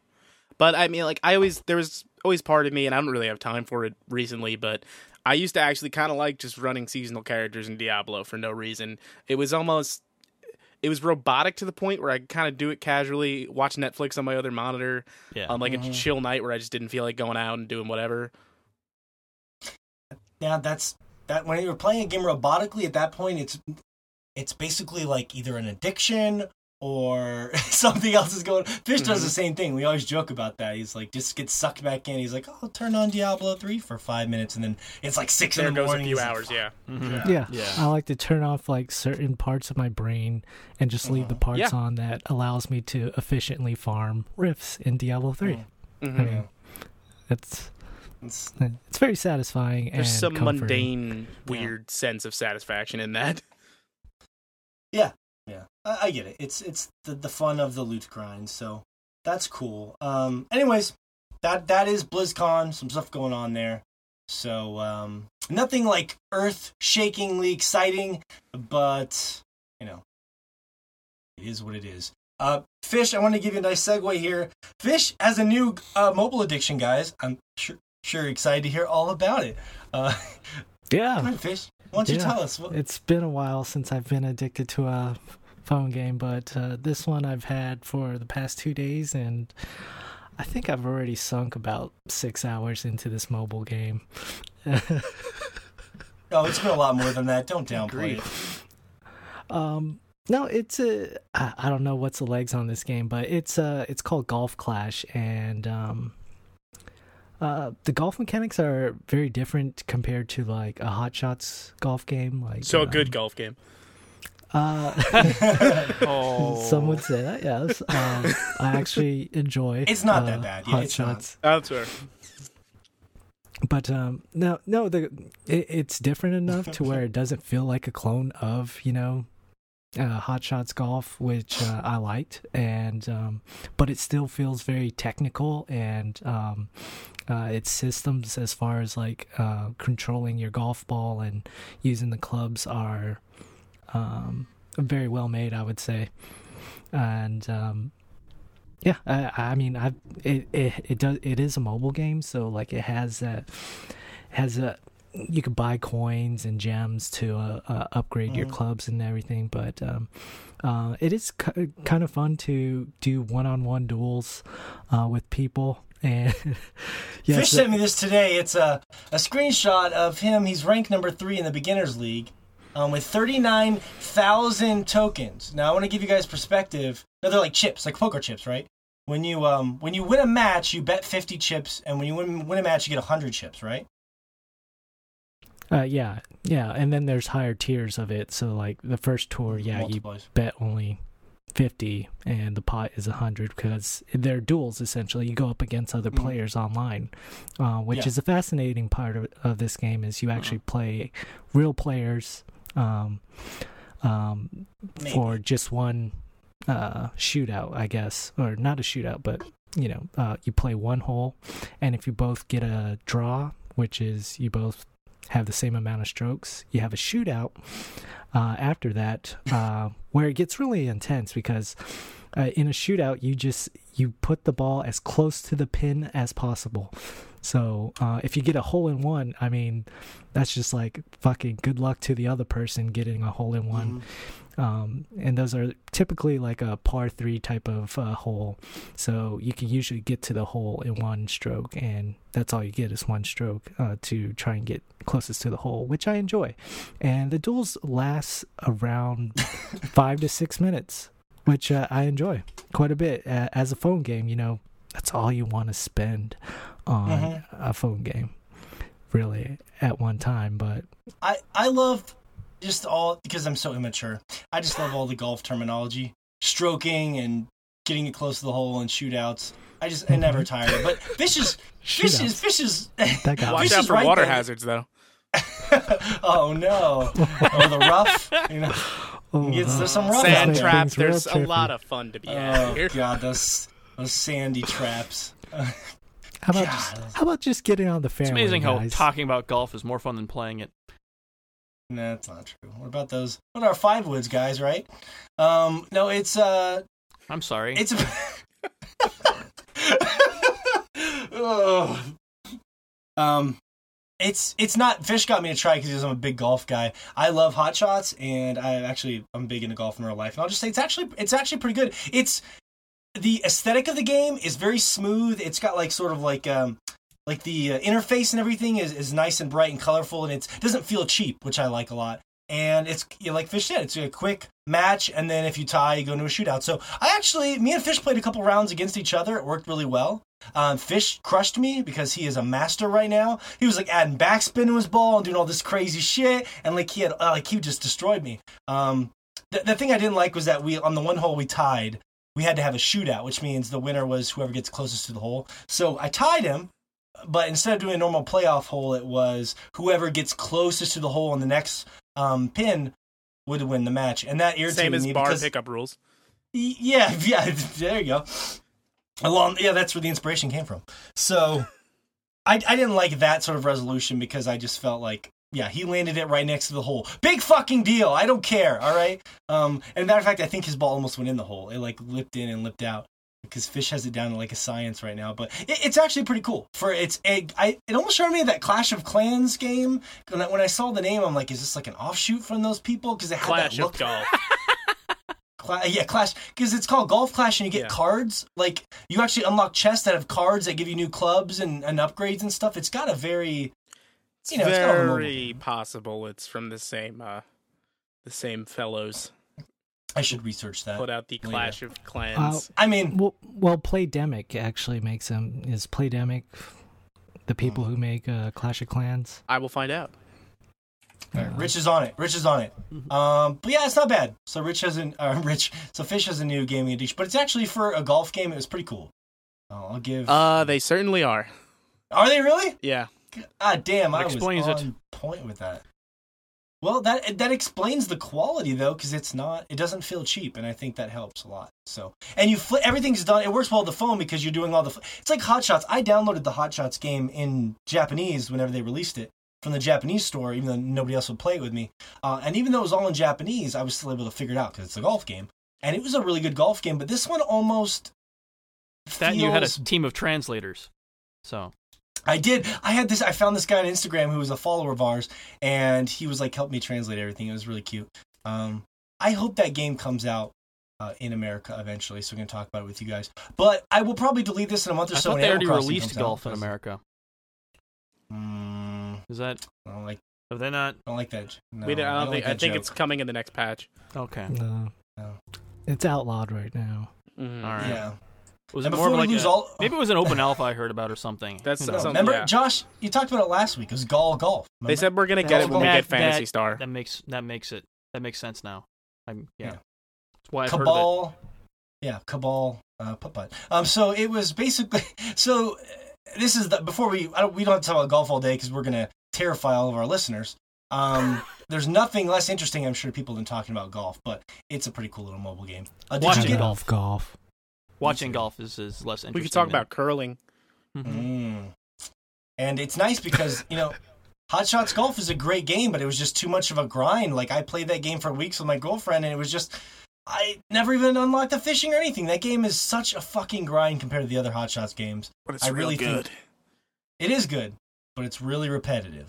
Really repetitive. Yeah. Solid criticism, but golf. Yeah, well, Golf Clash. Anything else you want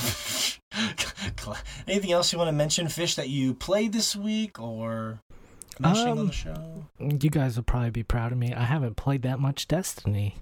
Oh. Actually, so you guys should be happy for nobody, I guess, except yourself. I would be if you had gotten me the commercial as a result of that.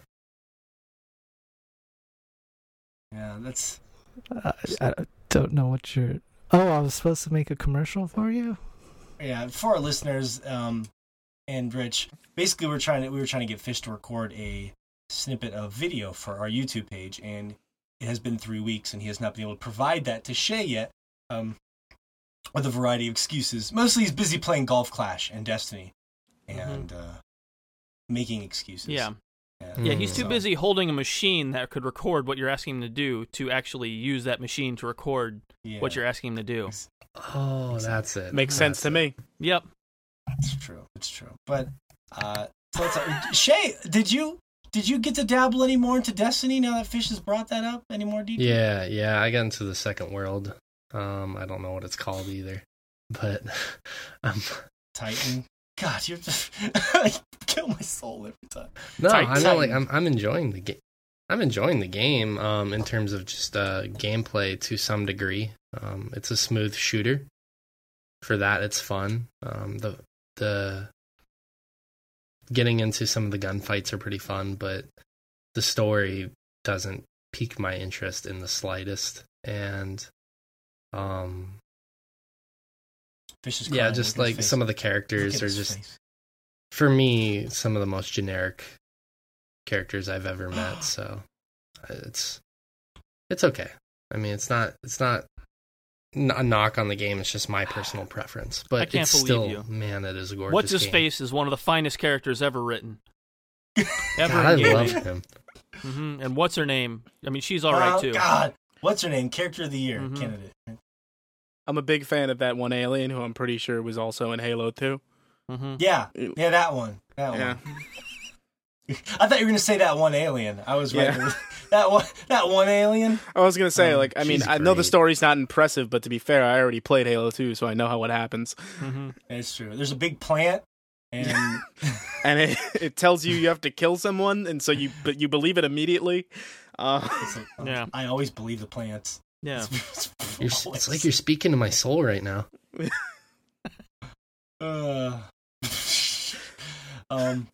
Sorry, Shea, go ahead. No, you're good. That was a nice tangent. But yeah, I'm going to try and finish it as quick as I can, because there are other games I want to be playing right now. I want to at least complete the campaign before I call it good. Get my money's worth.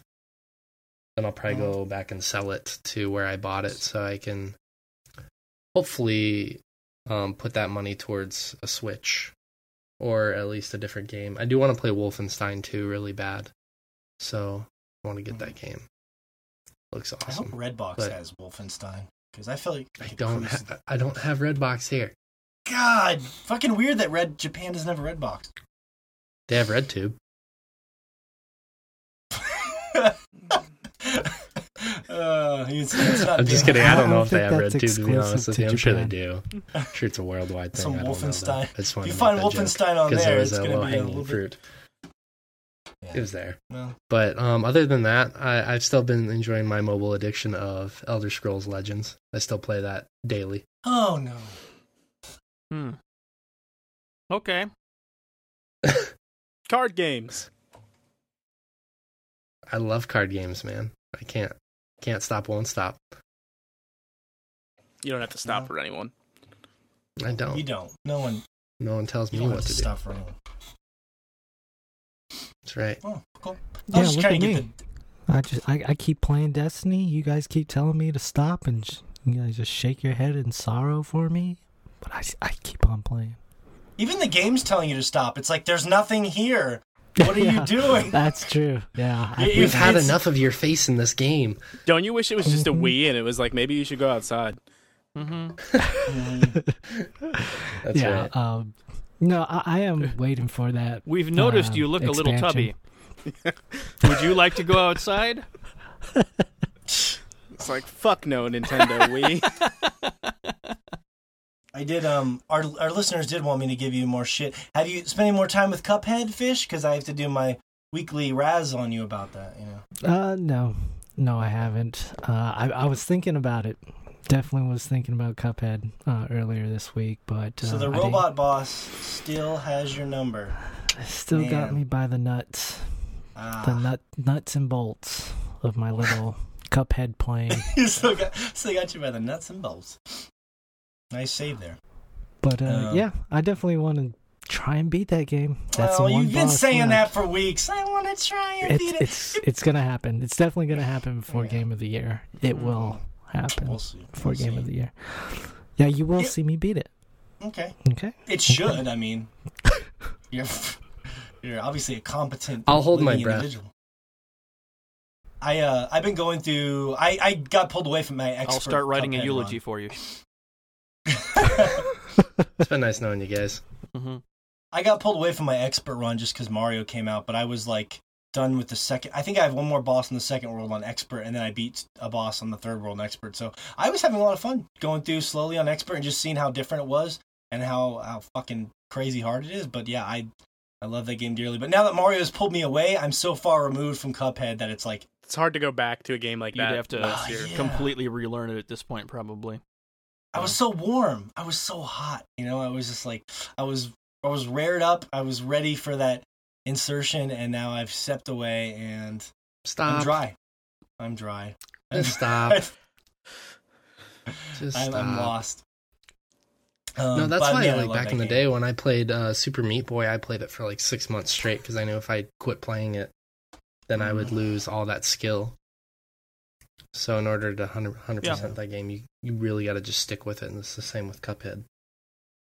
Mm-hmm. Yeah, I should probably not fall off the wagon completely. Maybe like once a week I should sit down and play it. So probably twice a week, really. There's just so much good stuff out there, man. There's so many cool games to play. Video games are happening. Just so much to do. Variety is the spice of life. Sometimes. What else? Oh yeah, like you were saying, Wolfenstein is one that I'm hoping is at my Redbox, Rich.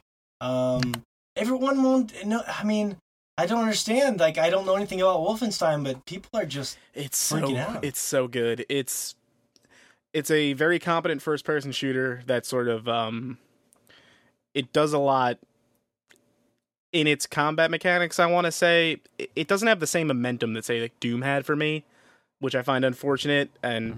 But it's kind of all about guns blazing. Their stealth approach in that game, they're not for me. But it's really the narrative. Like, that narrative is so well written and so surprisingly, like, poignant, I guess, right now. But it's what a game. Like, talking about the masterpiece thing earlier, that's a game I'm constantly thinking about since I started it when I'm not playing it. And let's see here. According to Steam, I have 10 hours so far. So I've got to be done. Are you near the end? I feel like I have to be nearing the end, yeah. A lot has happened. That game has a lot of big, like, oh, holy shit moments in it. Yeah. I got to see what it's all about. Because the trailers didn't sell me on it. It just looked like a bunch of, I don't know, it just didn't. I also think playing the New Order is a big part of it, too, like, leading in. Oh, the first one? Yeah, like, I think it's worth it to play that first. Okay, that's actually good to know, because I didn't play the first one either. It very much picks up the exact second the first one ends. Okay. I was curious about that, because I'm like halfway through that one, and it was not my thing. Like, certain you parts seem to like it at first. Well, yeah, I mean, certain parts are good, and then I don't know, I kind of felt like the story goes off the rails in the first one. It continues to go off the rails in the second one, but I think in a good way. Okay. It lays into, like, I guess some insane, like, kind of sci-fi stuff, the way the Wolfenstein universe kind of always has. Yeah. It's wacky and it's silly, but it's... Like, I felt like they didn't quite get there with the first one. Like, it almost got there, but it was like, it was still a little too serious to really I think they nailed start the tone. laughing at it. I think they nail the tone and the balance with the second one, especially because I think the second one has you feeling a little bit more hopeful about this resistance that you're building and like, taking down the Nazi regime.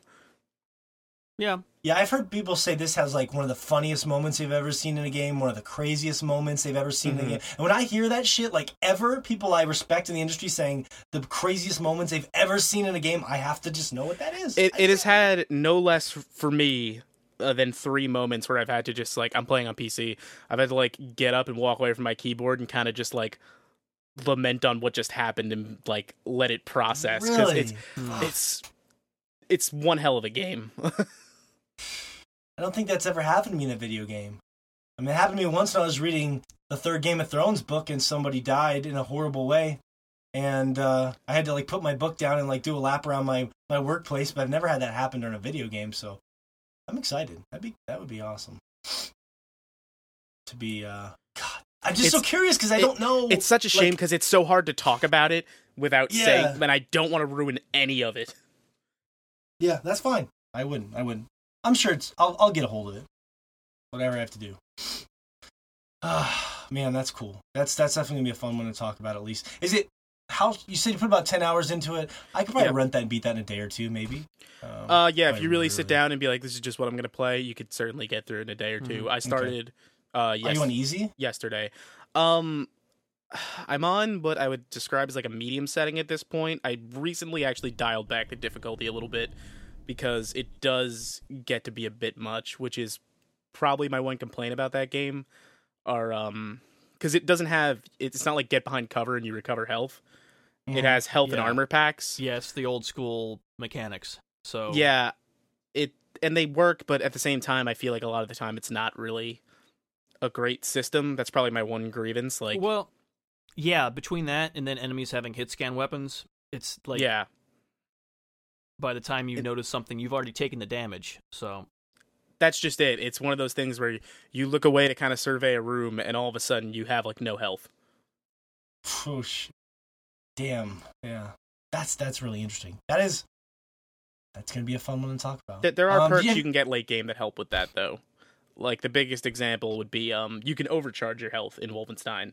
Being your normal health limit is 100, you can go to 200, but it keeps ticking down once you're over 100. I got a perk that allows late game that allows my overcharge will not start ticking down until I take damage. Oh, okay. Oh, interesting. Well, I've heard, the thing that scares me is that people say there's like 6 difficulty levels. Yeah. And most people are playing on the second one up, and it's still kicking their ass. Like, that's what I think I've dialed down to now. Yeah. Oh, man. Yeah, I was playing through the first one on the 4th difficulty setting, and it's just, I think I beat it on that. Yeah, I think it gets to a point where it's not fun to play through at that point. I was playing through it kind of out of just obligation at that point. Yeah, you just want to see it through. Yeah. But I never felt frustrated. Like, to a point I went, all right, I want to keep going, so I'm going to tick this down. But I never felt like I needed to walk away. Like, I felt like it was doable. But don't you think if you have to drop the difficulty down, that says a little something negative about the game design? For sure. And I think it's that health and armor system, I think, doesn't serve the game as well as a typical take cover and regenerate health system could. Yeah. Or, I mean, something like Doom. I mean, like, Doom, I don't know. It needs you got health from ripping the enemies. Point. Yeah. Yeah, like, the glory kills in Doom make the combat flow really well. Yeah. And I think Wolfenstein could benefit from a system like that as well. Yeah, something to kind of make it feel like you're not... Because I felt like I was scavenging for health in that game too much. Yeah. Just too much. I mean... Also, you don't just pick up the health packs either. You have to actually, like, manually scan them and pick them up. Like, it would be better, I think, if I was just walking over them and getting them. Mm-hmm. Yeah. Yeah, too old school for its own good, in a way. Mm-hmm. Which is too bad, 'cause it sounds like the story is like anything but that. It's phenomenal. You know, that's just it. Even if you have to, like, tick it down to the lowest difficulty just so you can kind of sit back and enjoy the show, it's well worth it. That's what I'm going to do. Well, then why not just go to YouTube at that point and just... That's a loaded question. I don't know. Why don't you? I don't know. I guess that's... I don't want to go down that road too much, but that just makes me wonder. Because, like, I don't know. I agree with I don't have a problem dropping the difficulty. I'm not one of those people that does. But, like, when I'm dropping it that far down just to kind of fly through it, like, what am I gaining from the gameplay? Am I getting anything from actually playing the game? I'm still enjoying the gameplay. I still, even on lower difficulties, I find just kind of marching in there with just dual wielding every gun I can and just opening fire, like, satisfying as hell. Because Wolfenstein combat is still so in your face. Like, sure, you can put a scope on your rifle and aim down, but I'd much prefer to have a rifle on each arm and just bust into a room and just shoot the hell out of everybody. Yeah. Power trip. Yeah, I guess if you approach it as the ultimate just murder fantasy. Mm-hmm. Are you a Stranger Things fan, Rich? Yeah, I am not finished with season 2 because unfortunately it launched in a week with so many goddamn games. Oh, I know, right? How far are you in season 2? Episode 5, I want to say. Okay. Josh, how far are you in season 2? 3 or 4. I'm in the same situation, but I've got 2 schedules to work with because I'm trying to watch it with my wife, and we're both extremely busy because we had everything I already mentioned for us as a family, and then just with Halloween and everything else, since she's works with kids. Super busy week with that, too. So, yeah, it's been almost impossible to get together and watch Stranger Things. So... Well, we don't have to ruin it too much, Shea. Me and Shea destroyed the whole thing. I know Fish told me he watched the first episode with his wife last night. And she watched the first episode without him, and he almost murdered her on the spot. When you tell your significant other you're going to watch a show with them and you don't do it, there has to be consequences. But I'm just such a pushover, you know. Oh, that's incredible. I couldn't stop watching it, so I don't know how you guys have the patience. I mean, I don't either, man. Yeah. I sleep at night. It is good, yeah. I don't know about Fish. That's obviously not an excuse for him, but I sleep at night. He doesn't sleep. Yeah. Yeah, what do you replace your 4 a.m. Destiny binges with now, Fish? Like, what fills that hole in your life? Sleep. I've been catching up on sleep, and it's been feeling amazing. Like, I feel it through my workday, and I'm just like, yes, I'm not dragging ass all over my warehouse or falling asleep at the wheel in the delivery truck. Oh, good. At least your work can appreciate that you're not going to murder people when you're driving around. Mm-hmm. That's good. Yeah, I'm proud of you, Fish. Yeah. Actually, today... oh, no. You don't start that sentence, subsequent sentence. Actually. Don't finish this thought, Fish. Don't do it. All right, I won't. No, you can if you want. I'm just saying don't do it. You're just trying to avoid that phone call. So, boss, don't do it. I drove into the river. Lost all the toilets to the river. Well, you know, we're going to squeeze other things. Man, if only... If we're going to get the other devotion. That's why I was trying to get Fish to trade in all of his old games he's never going to play anymore. We'll be there, man, soon. So many games to catch up on. That's my new goal. Will Fish finish 5 games before the end of the year? I have a chart on my wall right here. Destiny 2 is at the top. Cuphead's underneath, but there's a big picture of the robot flipping Fish off with the middle finger. And then, what will the other 3 games that Fish finishes be? Will he finish 5 games before... You know, we'll all finish 10 or 15 games, but... Will Fish at least finish 5 games? And to be fair, you don't finish Destiny 2. It just sort of consumes you. Mm-hmm. That's true. We just need credits. Mm-hmm. In fact, yeah, we have a low barometer. If you see credits at some point, that counts. That's, That's fair. Okay. I think I saw credits at the end of that Mario Odyssey demo, so I think I'm good, guys. That doesn't count. Well, that's... He got the most important moon. That's not my barometer. Fish, that's gonna be Fish's. That's how sad it's gonna get at some point. Number 3 on my Game of the Year list, the Mario Odyssey demo I played in GameStop. Mm-hmm. Like, fuck. Yep. This has gotten real bad. No, I mean, what is it? We got 2 months, but we'll probably be doing Game of the Year about halfway through December, so we'll have to see how that goes. I'm torn on Call of Duty because everyone on Instagram and a lot of people I know are messaging me it, but I feel like I have an obligation to play it. But even people who like Call, I don't know. I haven't enjoyed a Call of Duty game in so long, but I still feel like I want to. It's been a decade since there's been a reason to play one of those games. I was in Target today, and it was just sitting there on the display, and I was like, I probably should play this. But then I just got some coffee and left. Mm-hmm. Can I be honest with you guys? If I wasn't working at GameStop last year and didn't have the availability to play some of those games for free via my boss letting me borrow them from her, I would not have played Call of Duty. I would not have played Battlefield 1. I still would have played Titanfall 2, but I won't pay to play those games. So the years are long gone for me paying to play a Call of Duty or a Battlefield game. Yeah. Yeah, I'd have to hear... Sadly. Yes, I'd have to hear something good like No, I'm with you and Josh. But like, unless like the new Star Wars Battlefront, if the reviews are like the story is great, I'll pick that up from a Redbox and run through the campaign for 6 hours because the campaign looks. I look at it this way: if people who don't normally like Call of Duty are blown away by it, then my interest is peaked. But I was watching the Giant Bomb quick look, and they did not seem impressed, and they actually like Call of Duty. So I'm like, like I've heard people say it's boring, and again, those are other opinions. You shouldn't base your own around those. Obviously, I like to form my own, and there's a lot of people that listen to our podcast that are playing that game, and I'm sure would love to hear mine and your opinion on it. But I just feel like I can't give them a good opinion if like I feel kind of sick just looking at it. Like, I don't know if I can give them... Like, I don't know if it's fair to do that. It's hard to go into that objectively at this point. Yeah, Call of Duty is not a series you can go in without any preconceived notions influencing you at this point. Yeah.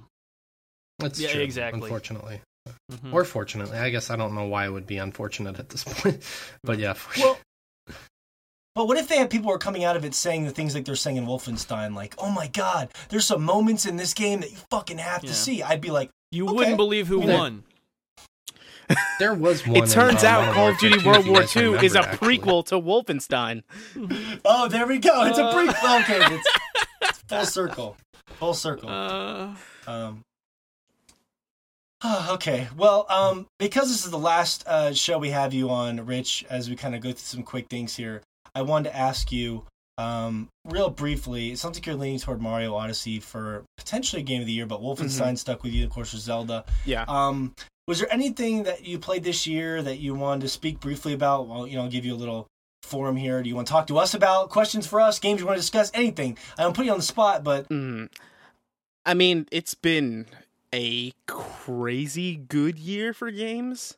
Like, I go down, I normally keep a Google Doc of everything I played during the year, so when it comes down to Game of the Year stuff, I have this list to fall back to, and, things that stuck with me jump out. But there's just so much, and I feel like, unfortunately, part of my brain is taking all the back-end stuff because it's so fresh, which is why I worry about immediately going, like, with a Mario Odyssey or Breath of the Wild, because they're so recent. And then I think back to games like Persona 5, they're still sticking with me, a game that I put like almost 250 hours into. That's crazy. This year. What? You have a sickness. What is wrong with you? I love those games. I love them so much. I guess we can just do it real quickly. Here's the thing with Persona 5, okay? It is the most stylish video game I have ever seen. Hell yeah. Easily. The music is still fantastic. The combat system, I actually love the combat system. Simple, but they've added some nice twists to it. I love turn-based combat, too. Like, that's a stickler for me, that old JRPG thing. It's my bread and butter. Yeah. Same here. I grew up with that stuff. But there's it's a 100-hour game, and I feel like 60 of it is filler. Literally, there's just so much. I don't feel that way. Like, I feel like every moment of it, I was influenced. I couldn't wait to sit down and play more. Like, I get it. The game drags on, and there's plenty of reason to go. That's not for me. I have so many preconceived notions about those games because of how long I've been playing them that the big Persona 5 twist was like awesome in my head. That I'm okay. God, I guess I won't spoil Persona 5 on air. But yeah, I mean, I wouldn't care, but other people might. Yeah, so there's a ton of people who would. It's a long game. Yeah. I mean, I played through the story twice because I did the New Game Plus stuff, which is how I got to. Who did you romance? The first time I did on Takumi, because she's like the first romance option, and it's easy as all hell. Yeah. And then the next time I went with the doctor lady. Oh yeah, that's who I went with. Yeah, that sounded really creepy. Yeah. I was into that. That was pretty damn creepy, man. Oh god damn! I think that's kind of like the culmination of your creepiness at times, coming out in vocal form. But that's okay. That's why we love you. It's fine. Yeah. So. I actually fucked up the romancing on her, which really upset me with the game. I didn't know that 50 hours of romancing would come down to picking an exact correct word choice. And the word choice I picked was actually a a very pleasant thing. It was just like two good options, and then I had saved or whatever, and the game was like, yeah, you were supposed to pick the other thing. So all that work came down to like one word. I'm gonna be perfectly honest with you. I was totally like, for stuff like that, I'm like on my computer, like, what the fuck do I say? Yeah, because I'm not screwing this up. That is, you dirty cheater. Well, no, see, I don't look at it as cheating. It's like the school answer options. If I'm unsure, I'll double check them. Because if I screw that up, I'm just throwing away free experience. Dirty. That's dirty in a relationship. It doesn't take anything Are away you from able me. to do that? All the time. It never works out. What will she say? Let me Google time. that real quick. You can't do that. Mm-hmm. Yeah. You can. That's actually how all conversations work, Shea. You say shit. They don't you understand can Google them you, before and you say explain anything. yourself. Okay. I mean, my conversations are normally, I treat them like a Mass Effect dialogue tree. Mm-hmm. Like, I just go up Try to say the wrong thing every time until tell me about Bose speakers. Mm-hmm. Yeah. I'm done hearing about Bose speakers. Mm-hmm. Tell me about flat panel TVs. Oh, man. So, And yeah, when you're finally ready to end it, you say off, the one right thing, and then moves forward. Mm-hmm. Mm-hmm. That's true. I still contend that if they made a Persona game based around like adults instead of high school kids, it would just be better. Like, I want mature, like they touch on mature themes in the game and they don't explore them thoroughly enough. Like the first dungeon in the game was my favorite. It was like this creepy gym teacher who there was implied he did some stuff with the students in order to, like, students that wanted to be on the school volleyball team or whatever had to do things they weren't comfortable doing, and he based was a on a creepo. real incident.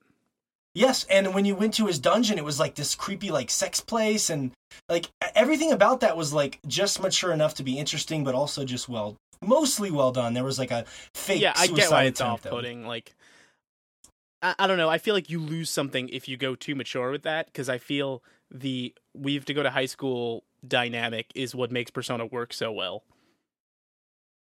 Like, because of the camaraderie and stuff. The camaraderie, how regimented it is. It's just. But how's that any different than a job? Like, if you have coworkers, a water cooler, employees you see every day, time schedules. Well, I also think it's the idea of operating as high school students like that. Like, one of the main reasons they have to take things into their own hands is because they're kids. Nobody's going to listen to them.